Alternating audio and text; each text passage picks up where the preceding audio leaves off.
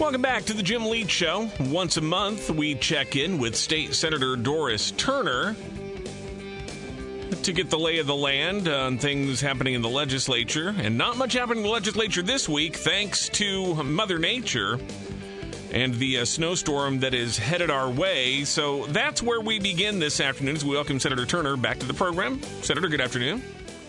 Good afternoon. Are you ready for Snowmageddon? I have never been ready for snow, not even once in my life since I was 9 years old, and I guarantee you I'm not ready for this. I guess the question is the state ready for it? We had the governor's news conference earlier today from the Emergency Operations Center. They're activating the National Guard. IDOT's got hundreds of trucks ready to go here. How confident are you that we're ready to weather this storm from an official governmental standpoint? I think we are. We have everything is always in place and ready to go, and it's just a matter of, kick-starting it off. And I think we're ready to go. I was excited to get back into the Capitol today, and then all of a sudden the rug was snatched right from under me. So I think we're ready. Well, and again, the legislature canceling its sessions for this week. There was supposed to be a joint session of sorts tomorrow for the governor's budget speech. That's being modified a bit. We'll talk more about that in a moment. But let's talk about the fact that the legislature, which had not been in session in person for about a month, was supposed to get back down to business today. And now another week has been taken away because of the weather here. And you're on a shortened schedule as it is with, I'm sure, at least a few things on everybody's to-do list. Can you get this all done in the truncated schedule that you still have left? I think so. We are still doing committee work, and that was basically about what we would be doing now. We wouldn't be doing much in the chambers because we have to do the committee work first.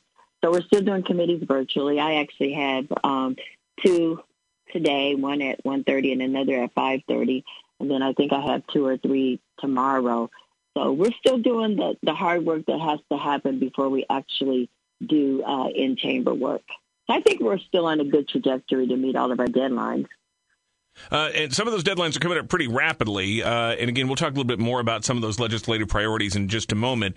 The governor is delivering his combined State of the State and budget speech tomorrow. Instead of being at the State House before the House of Representatives with senators in the mix as well, it's now going to be for a small audience at the old state capitol. And the governor is, though, going to stick to his script, which we already know includes proposals for some at least temporary tax relief in terms of a moratorium on the grocery sales tax, a suspension of a planned gasoline tax increase, and also an expansion of property tax rebates for homeowners there.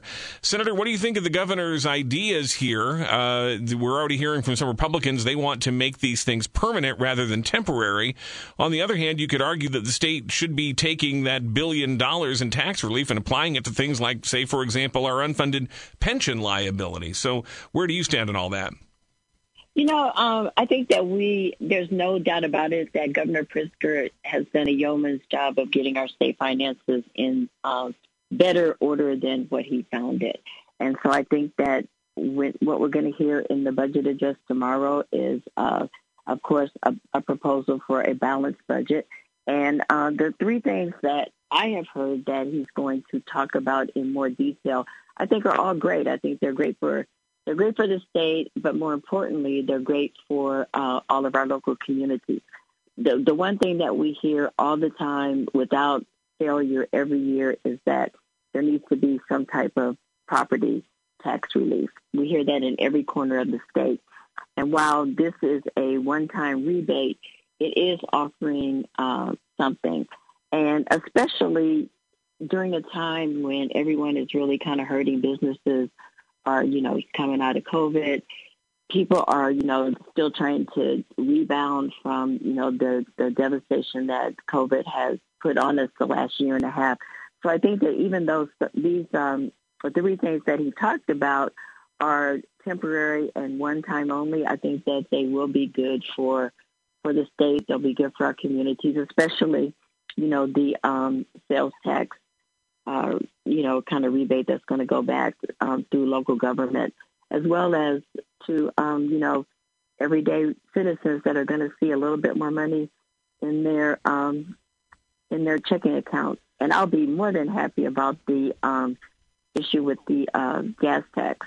Yeah, because I put many, many miles on my car. Well, same, but at the same time, no one can ignore the fact that it's an election year. So the sudden largesse in sending money back to taxpayers, pretty conveniently timed. And I have to ask again, while there's no question we're in better shape now than we were during the Rauner years, we still got a ways to go. Wouldn't it be more responsible to apply that roughly $1 billion to paying down some of our debts, taking care of some of that unfinished business rather than a few handouts here and there in an election year?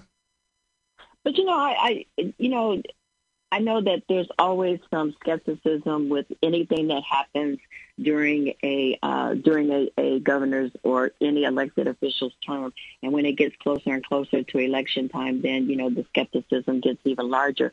But when you look at the history of Governor Pritzker's administration, it has always been about taking things slow and steady and not moving too quickly on anything. And I think that is still, what he's looking at in the way that he's handling this. And I think that local government and everyday people will be really happy with what they will get back. And keep in mind, we still have, there's still other items on the table that will have an opportunity to be addressed. And the other thing, too, we have to keep in mind, we don't know what that full budget address is going to be and what it's going to say. We just know that, these things that have been kind of, tipped out. So let's wait and see what we hear tomorrow. And then I'm more than happy to come back and talk to you about it in more detail. State Senator Doris Turner is here with us. Also today, in the midst of everything else that's going on, the governor announced the state has bought roughly 10 acres of land in the Dirksen Business Park just off of South Dirksen Parkway, where the state will eventually construct a centralized computer facility for the Department of Innovation and Technology, DOIT, as it's known for short. And the governor specifically cited you and your involvement in this project. Tell us a bit about this, how it all came about. What is this facility going to replace, and why will this be a good thing for the east side of Springfield? I think this is a wonderful thing for the east side of Springfield, and I'm just so excited about it. As you know, I have spent my entire elected life trying to spur economic development and do everything that I can to enhance quality of life for the east side of Springfield. And this is a tremendous, tremendous opportunity. But, I have to say it's an opportunity for the east side of Springfield, but it's an opportunity for the entire city of Springfield because it is going to spur economic development up and down the Dirksen Parkway corridor that will then spill off, I'm sure, onto Stevenson Drive, which is an area that I have really been trying to resurrect as well. If you look at, there's going to be, hundreds of employees that are going to be coming to that building every day. So you can only imagine what that's going to mean for all of those other businesses up and down Dirksen. And, the other thing that you have to keep in mind with previous administrations, we have seen like the gutting of state employees from Springfield and moving them, to Chicago, or either outsourcing their duties and responsibilities. And here you have a situation where, there's real capital, real investment being made in the city of Springfield, and more importantly, on the east side of Springfield with regard to state government. So I think it's absolutely wonderful. The governor's press release says this replaces an outdated existing facility for the department, DOIT. So are we just basically moving jobs from one part of Springfield to another? Are we going to see a net increase in jobs? How does that play out? I think that what you're probably going to see is, employees were in several different locations, so they will be all housed, under one roof, which is really good. But the other thing that's happening is that we are seeing, the expansion of technology and the way that the state is using technology and technology infrastructure, keeping pace as data technologies advance. So I think there is some opportunity for, for some space and and to grow. And I think, grow not only with regard to the space, but also to grow with regard to the employees and what we're going to need as a state. Everything is becoming much more technological, and this will definitely give us an opportunity to keep pace with everything that's happening. Senator, some of your Republican colleagues in the Senate today renewed their call for a package of anti-crime legislation. It would include some mandatory minimum sentencing for various gun offenses. It calls for more funding, grants for police for training and equipment and things, and it calls for repealing the provision in last year's policing reform legislation that would end effectively the cash bail system in Illinois in 2023. And they continue to say that this policing bill that was passed last year by the General Assembly, and I think that might have passed right before you entered the General Assembly, but they continue to call it an anti-policing bill and say it's leading to an exodus of cops here in the state. What's your reaction to all of that? Is there anything you can support in that Republican crime package, and what do you say in response to their criticism of the Democrat policing bill? That did pass right before I came into the legislature. But I will tell you that everybody wants a safe community.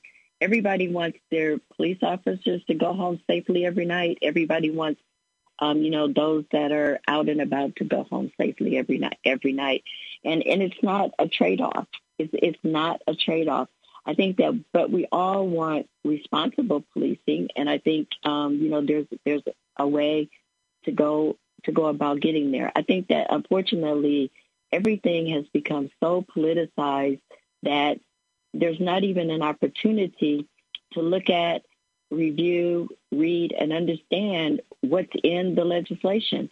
We hear everyone talking about these terrible things are happening because of the Safety Act. 99% of what's in that legislation has not even gone into effect.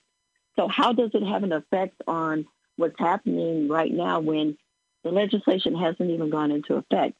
And Jim, you know that when I was on the Springfield City Council, I worked very closely with Chief Winslow and the Springfield City Police Department to enact some changes and some reforms, the way that the city of Springfield does policing. And everyone can agree, when that whole conversation first started, there was a lot of angst because people didn't know what was going on. But, when we had an opportunity to work cooperatively with the police department and, really talk about how good this was going to be for the city, everyone came along. And I think that most things that we passed unanimously. I think that that's just what needs to happen. People need to, stop politicizing everything, because the one thing that we don't want to politicize is our law enforcement. We need good police officers on our streets protecting and serving. And, those are the two words that everybody has to remember: protect and serve. And, and we all know that in order for policing to be most effectively, it's done in partnership with the community. So I think we need to stop politicizing things and, work together on creating a safe environment. Senator Doris Turner, we are unfortunately out of time. A lot more we could talk to you about, but we'll get more opportunities soon. In the meantime, stay safe, stay warm, be careful out there, and we will again talk soon. Thanks. Okay. Talk to you later. Bye.